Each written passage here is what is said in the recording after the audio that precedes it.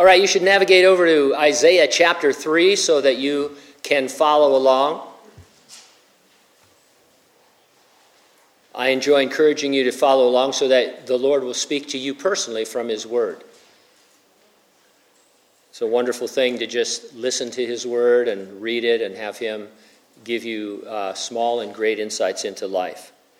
So that's our text, all of chapter 3 into chapter 4, verse 1. The topic, the leadership in Judah was so incapable that it was like having babies for rulers. The title of the message, Boss Babies. Let's have a word of prayer. Father, as always, we acknowledge that you are here, your presence by the Spirit, Lord, in the temple of our bodies and in the temple that we create when we get together.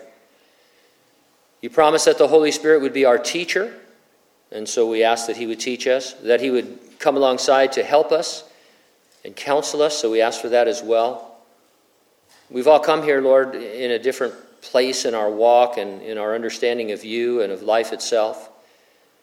We want to know, Lord, that all things will and do work together for the good to those that love you and are called according to your purposes. And so, Lord, just be real to us, we pray, and help us through this text in a way that makes it meaningful and alive for today. We pray in Jesus' name, and those who agreed said, Amen. He's known as the boy king. King Tut became Pharaoh of Egypt at age 9, then ruled for 10 years. I can't help it. It's a thing in my generation, but every time I hear King Tut, I want to say, how'd you get so funky, right? Anybody remember that, Steve Martin? Yeah, Funky Tut. Archaeologists have cataloged over 5,000 items entombed with him. The latest find was a pair of his underwear. They bear the label, Fruit of the Tomb.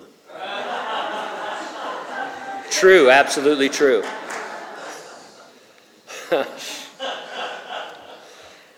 You guys need to come first service. But anyway, the southern Jewish kingdom of Judah was sometimes ruled by boy kings.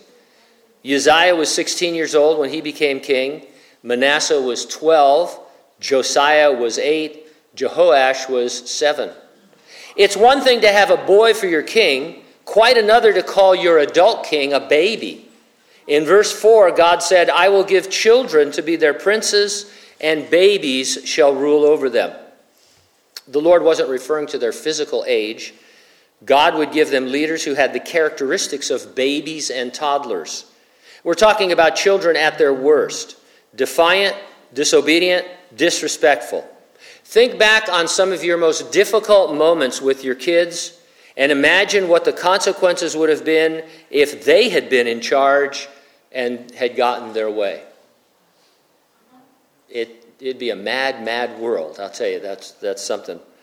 Isaiah's primary audience was 8th century Judah, but because God is over all the nations, some of the descriptions and warnings apply to any nation. We just want to be careful not to cross a line.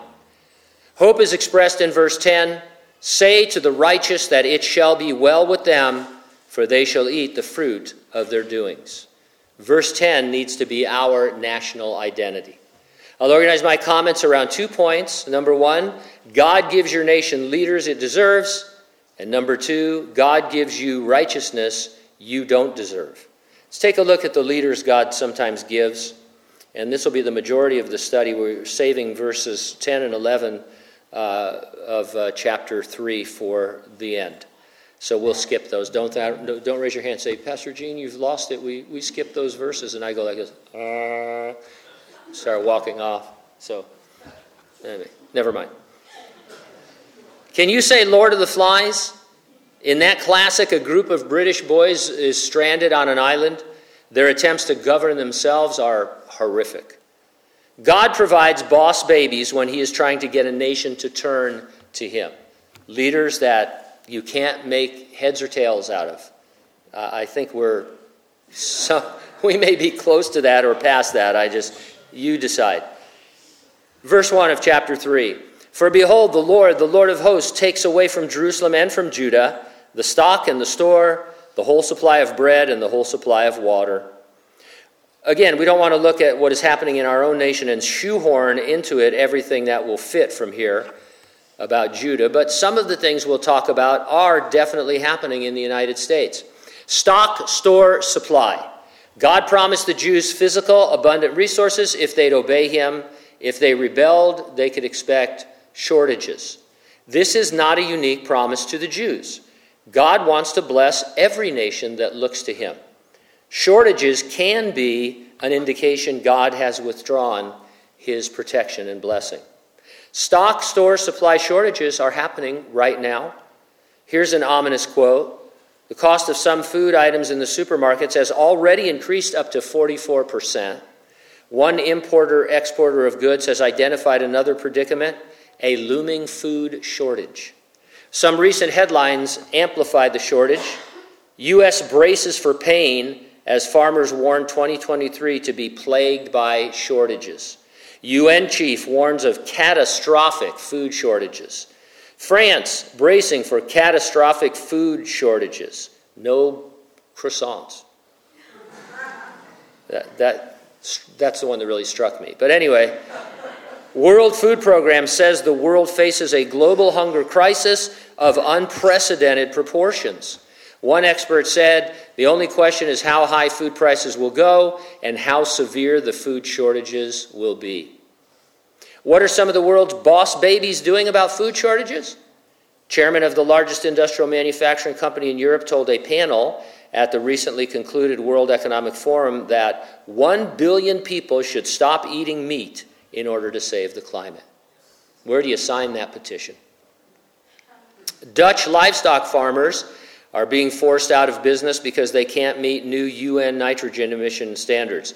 We've spoken about this in a prophecy update, but the EU, through the UN, has adopted new emission standards for farmers, and they're pretty impossible. If you can't meet them, you can't farm.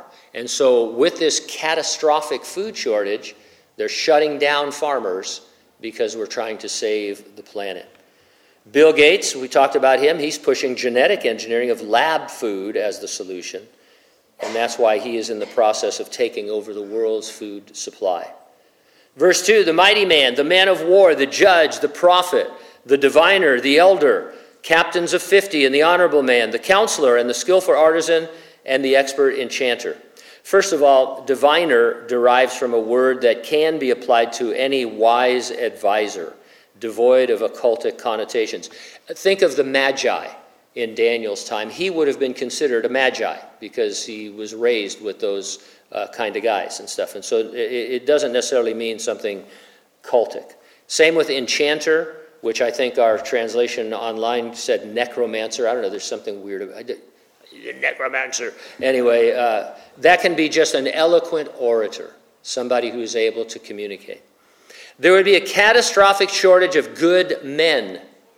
So the food shortages and the other things would be one thing, but they wouldn't have any men to really lead that weren't babies. Last week, and this is pretty historic, in the country of Haiti, the last of the elected leaders departed office. Haiti has no elected leaders at any level of what we would call their federal government. No president, no vice president, no members of Congress. No one is leading Haiti at the time. It's hard to exaggerate how awful the conditions have become. Sometimes I think we read the Bible and say, oh, that kind of stuff is an exaggeration. That could never happen. There's no famine of leadership. Oh, yeah, there is. It's happening in Haiti. And then we say, well, it would never happen here. I hope you're right. One op-ed writer said of the United States, whether one is Democrat, Republican, or independent, poor leadership or the lack of leadership is the cause of our country's plunge into the abyss of depravity. A poll conducted in January found 21% ranked the government and poor leadership as the most important problem facing our nation today.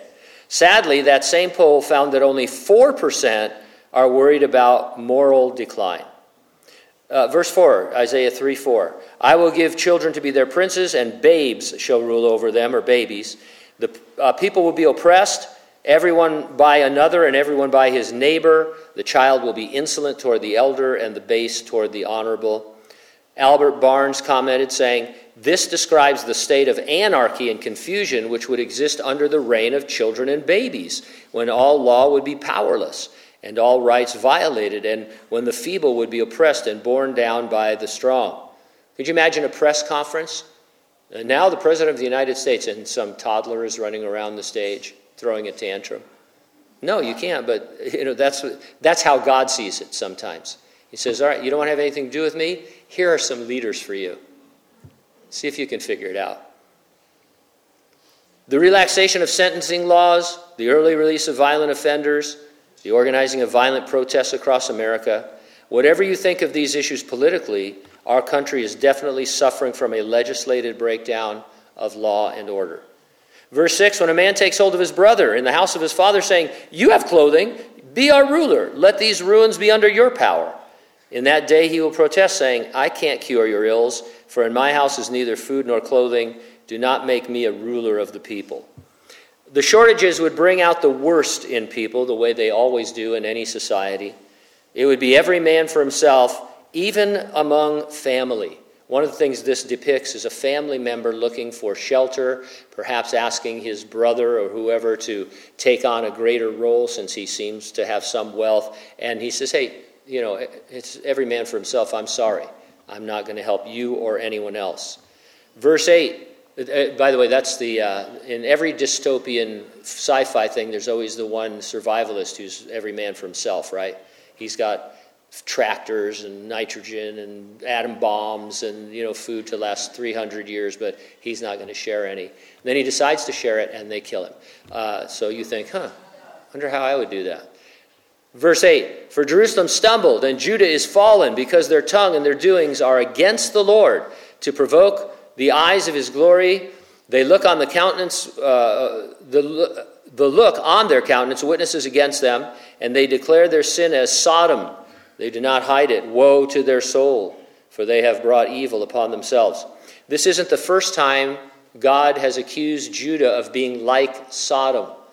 One thing you never want to be like is Sodom. Very bad reputation, very, very bad in the Bible. Lot took 2 angels God dispatched to Sodom into his house for the evening, fearing what his godless, sexually deviant neighbors would do to them. We read, they called to Lot, "Where are the men who came to you tonight? Bring them out to us so that we can have sex with them." It's a great story. They go on to try and break down the door. The angels pull Lot inside. They strike the mob with blindness. And instead of thinking, "Whoa, I'm blind, I can't see," they kept trying to break into the house because their lust for this sexual rape that they were going to commit was so great. And so you definitely don't want to be identified with Sodom, especially as a nation. The Attorney General's Commission on Pornography, also known as the Meese Report, was ordered by President Reagan. One reporter described it saying, "The 11 commissioners devoted hundreds of hours to scrutinizing the unwatchable, listening to the unspeakable, descriptions of which are unprintable." Several of them were prominent Christian leaders. "Okay, Jim, let's get to work today. Roll it." And for hundreds of hours they watched pornography and said, yeah, that's pornography, but we need to get to the end to be sure that there's no redeeming value. It was so ridiculous. I was a young Christian at the time, and I thought, what are you guys doing? You don't need to watch porn to identify sexual sin. You know it by revelation. God has explained in his word what is holy and undefiled, and whatever is not that is sexual sin at some level. God's gift of sexuality is to be enjoyed in a marriage between one biological male and one biological female in a monogamous heterosexual covenant of companionship that exists as long as they are both living. Anything else is sexual sin. And so you have your standard, and then you say, okay, what's in this movie? What's in this show? What's in this magazine? What's online here? Well, this. Okay, well then that would constitute sexual immorality. And so do I have to watch that to be sure? No, I think you can be pretty sure. And so, that's what God says we ought to do and be, and those are our boundaries, and they're for our good. God said they have brought evil upon themselves. Sin has inevitable temporal and eternal consequences. One of the most awful of them is that God withdraws his presence and protection. Left to ourselves, we go down the drain. An ever-accelerating rate of sexual immorality is absolutely a sign God has withdrawn from a nation. Read, especially towards the end of Romans chapter 1 sometime this week. It talks about the downward spiral of society, and much of it has to do with sexual deviancy from God's standards. And, lately I haven't been giving you a lot of examples. You don't need examples of what's happening in the culture to know that there's a lot of sexually deviant things going on. And all you really need to know is, does it fit into this? No, it certainly doesn't fit into God's definition. And so we're in trouble as a nation. I think if God was writing to us, he could easily compare us to Sodom. And pretty bad. Verse 12, as for my people, children are their oppressors. Women rule over them. Oh, my people, those who lead you cause you to err and destroy the way of your paths. Do you remember the terrible twos? Who remembers the terrible twos? Not yours, but as parents. You have to be in a certain age group because you can't use that terminology anymore. It's not politically correct. It hurts your 2-year-old to say that he's in the terrible twos. Your 2-year-old is not terrible, Pastor Gene. How dare you? How dare you? You're the one that needs counseling. And so, but I remember well the terrible twos as a young parent. You think, especially your first kid, you think, terrible twos, yeah, you're just not raising them right. And then overnight, your life is destroyed. It's like you if you're a husband that if you have a kind of the nuclear family where the wife stays home and the husband works, it's time for overtime at work. I mean, it's like, oh, honey, I really wish I could. Oh, yeah, I hear you. I'm coming, Joe. Yeah, Joe needs me, and you ultimately do have to go home, and your wife is like, and the kid just has the same energy. It's like, let's go, pops, and So anyway, that all belongs to a bygone age of parenting, the golden age of parenting. The leaders were full-size toddlers in their terrible twos. And so that's the way God is putting it. The reference to women ruling is not about the role of women. The leaders were taking foreign wives and mistresses. They were influenced by them to idolatry. Most of the time it involves sexual perversions in the so-called worship of the idols. And as a result, of course, of the leaders' behavior, the people were stumbled because they were no longer on the path of righteousness. They would go to the temple and worship, go through the motions of worshiping Jehovah, but then they would go out into the fields, to the high places and wherever, and commit these sexually deviant acts in the worship of these other foreign gods and goddesses. And so that's what's going on there. Verse 13, the Lord stands up to plead and stands to judge the people. The Lord will enter into judgment with the elders of his people and his princes. For you have eaten up the vineyard, the plunder of the poor is in your houses. What do you mean by crushing my people and grinding the faces of the poor, says the Lord God of hosts. God is going to speak endearingly of Judah as his vineyard in a chapter or two. The leaders are, in a sense, devouring his vineyard, keeping it all for themselves, and it's describing just their oppression of the poor. Because they could, they oppressed the poor and took everything from them. And it makes God angry. When we oppress the poor, widows, orphans, he looks for a society to take care of those people. Now, beginning with verse 16, I'm asking you ladies, please, refrain from making noise with your jingling anklets. Moreover, the Lord says, because the daughters of Zion are haughty and walk with outstretched necks and wanton eyes, walking and mincing as they go, making a jingling with their feet. Therefore the Lord will strike with a scab the crown of the head of the daughters of Zion, and the Lord will uncover their secret parts. In that day the Lord will take away the finery, the jingling anklets, the scarves, and the crescents, pendants, bracelets, veils, headdresses, leg ornaments, headbands, perfume boxes, charms, rings, nose jewels, festal apparel, mantles, outer garments, purses, mirrors, fine linen turbans, and the robes. This gal definitely had a walk-in closet. We're talking about a lot of stuff here. Now, ladies, I have to ask you this. This isn't the main part of it, but I do have to ask. Do you mince when you walk? Hopefully not. This is the only occurrence of this word in the Bible. That's what makes it interesting. It might be similar to a word rarely used, coquettish. Are you familiar with that? Someone is coquettish. It's a weird world. It means to act in a way that tries to attract attention or in a flirtatious way. It's in that kind of vein. On a spiritual level, we are to decrease so that Jesus increases. Men and women really shouldn't be trying to attract attention to themselves. It's okay to look nice and be presentable, just don't dress to kill. Now, just because something is on this list doesn't make it sinful. This list isn't here to once for all solve the theological dilemma of nose rings in the church. Okay?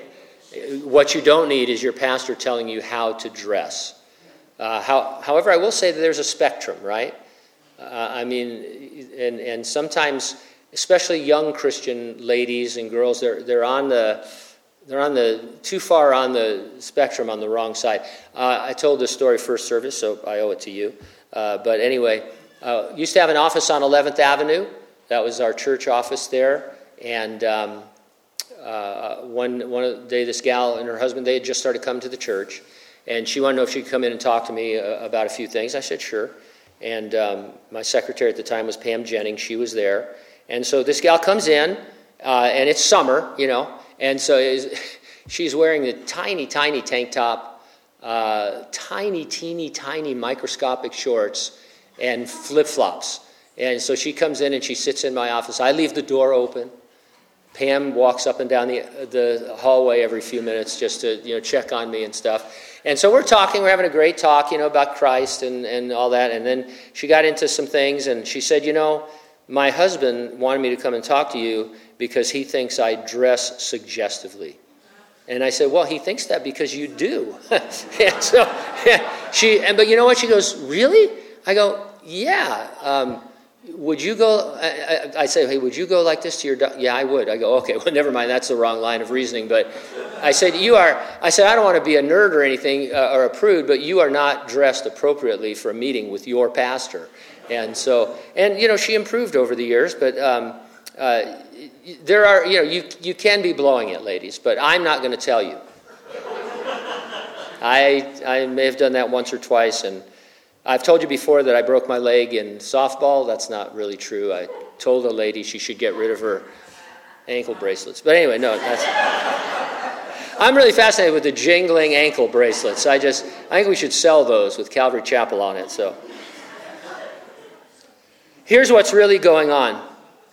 One of the commentators I trust explains that the women of Judah were being influenced in all things by the women from the godless neighbor nations, Egypt, Moab, Syria, Philistia, and Assyria.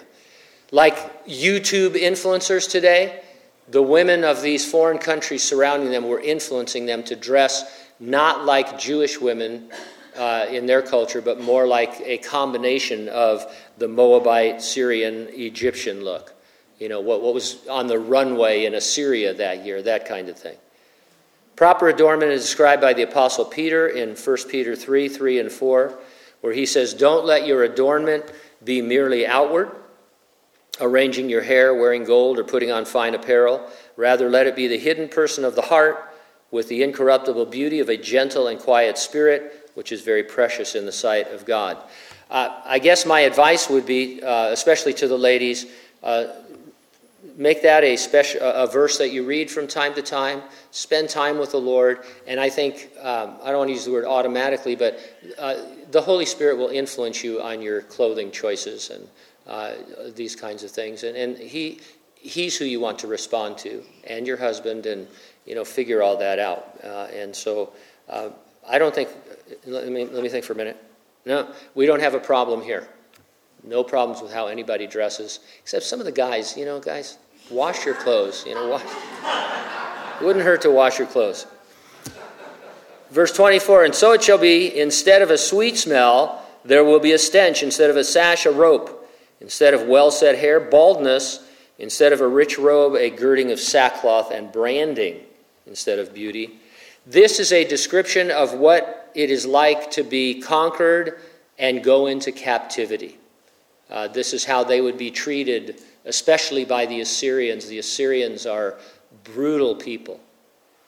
They would brand and shave the head and hook you'd have to walk back with them to wherever they were taking you, and they would get a huge hook, fish hook, imagine, but a huge one, and they would hook it through your jaw like a fish and drag you along, naked and shaved and stinking. And so the Lord says, hey, this is what's in your future if you don't return to me. Do you ever look at old pictures of yourself and wonder, what was I thinking? Not just the style. I mean, big lapels, white tuxedo. I had a white-tailed tuxedo at my wedding. I was like, really going for it, and all the colors, the pastel colors and stuff. And I think, man, what was society thinking? But, sometimes you just blow it on your own. It's bad enough, that, and stuff. And now you look back and you think, now I know why my parents stopped me. They didn't want me to ruin my life when I was 12 years old, and it'd be all downhill after that. There are several places in the Bible where God describes how people see themselves compared to how they really look to Him. If we are walking in sin, we may think we are walking in our freedom in Christ. God sees us as conquered by sin, stinking, shaved, sackclothed, and branded. And He's happy to show us what we look like if we will spend time with Him and be sincere in asking Him. Your men shall fall by the sword, your mighty in the war. Her gates shall lament and mourn, and she being desolate shall sit on the ground. God addresses Jerusalem directly in these two verses. The great city of God, of which the Lord said, I have chosen Jerusalem that my name may be there, would be brought low on account of Judah's sin. It would become a reproach. We address our nation directly, do we not? My country, 'tis of thee. Sweet land of liberty, of thee I sing. There's a lyric I had never heard before. Do you ever look at hymns and songs like this and find there's like 700 verses to it that you've never heard? Our fathers, God to thee, the author of liberty, to thee we sing. Long may our land be bright with freedom's holy light. Protect us by thy might, great God our King. Does anybody know that lyric? Do you remember that? Yeah. You would, Terry, because you're a patriot. Terry sings that song every day. No, I'm just kidding. Maybe. We need to acknowledge our great God and King. If we're going to sing to our nation, we should sing to it about God. Chapter 4, verse 1, and in that day 7 women shall take hold of one man, saying, we will eat our own food and wear our own apparel, only please let us be called by your name and take away our reproach. How would you answer the theological dilemma, why go to Surf City? Because there are 2 girls for every boy. That's the answer to that. Remember? Anybody know who the Beach Boys is? Let's start there. Okay, right. Most of you don't. What do you do with your spare time? What kind of music are you listening to? You need to listen to the music I listen to. No, I'm just kidding. I never really liked the Beach Boys, but they're iconic classic, right? Yeah. Well, I didn't. I'm sorry. I was never a Beach Boy myself. Or maybe there was a deep resentment of my father for being an immigrant. And the beach reminded me of the beaches of Normandy. I like to psychoanalyze things. In Jerusalem, the ratio would be more like 7-1. It was a reproach for a woman to remain unmarried, so many men would be killed that the only way to be married would be to go Mormon and have big love as a multiple wife. Even then, the ladies would have to fend for themselves instead of having the protection of a husband. They're saying, hey, look, we'll marry you. You don't have to do anything for us. We just want to get the reproach, off of us. And it just talks about what a terrible situation it was. So let's review what characterizes a nation that is being warned by God to repent. Stock, store, supply shortages, Sodom-level deviant open sexual immorality, and incapable leadership likened to being ruled by disobedient, rebellious, terrible twos, toddlers. I'm sure if we took a poll on the way out and I asked you, what do you think about those 3 things? You'd say, yeah, sadly, that sounds like us. And question, is our governor a boss baby? Governor Newsom announced his plan to self-medicate our state out of our addiction epidemic. This is his solution to the epidemic of addiction in California. Medicate yourself with what you're addicted to. He said, and I quote, "Clean and sober is a big mistake, one of the biggest mistakes this country ever made. We all need to self-medicate periodically."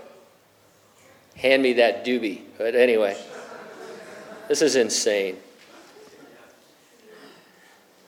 There was one of the slides that we show in the slideshow, if you remember it, I forget who the author was, but it says, you can't reason with unbelief.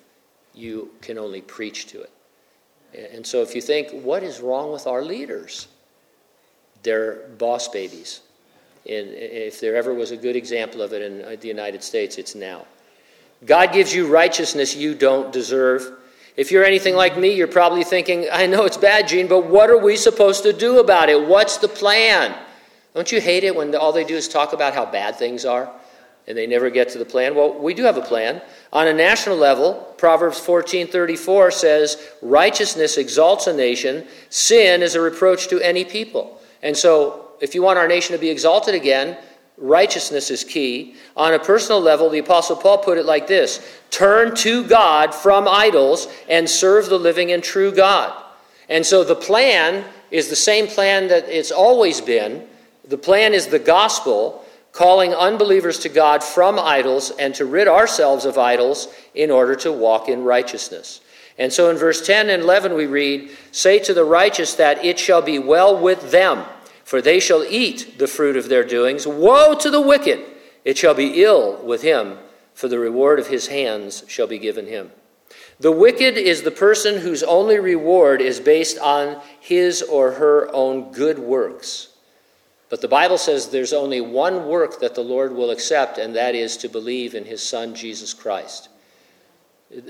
Whoever you think is the greatest human being of all time, philanthropist or healer or all-around nice person, they're going to fall far short of God's standard of righteousness when they stand before him because they did not believe in Jesus Christ. And so that's the wicked. Their own works are not sufficient for salvation. If you're here this morning and you're not a Christian, you need to ask yourself, what do I think it's going to take to get into heaven? And then at some point, God's going to show you, well, here's what I did. I sent my Son to be human, the God-man, to die for the sins of the world. It cost his life, his blood, for me to save people. So if you're thinking you're going to bring something before the Lord and say, well, I once went on a missions trip and pulled out a few teeth, it's just not going to cut it. Or if you say, hey, I'm right behind Mother Teresa in my philanthropy and stuff, no, sorry. Because God says, he's on record saying that his Son is the only way, the only truth, and the only life. It's pretty heavy, to talk about the United States. Isaiah is turning out to be not a heavy book, but a very insightful book, right? It's my end music. I like that. Yeah, I'm going out with music. I feel that's just so cool, except that I don't know what to say now. Anyway, Pastor Gene will be back next week with the next installment of Isaiah.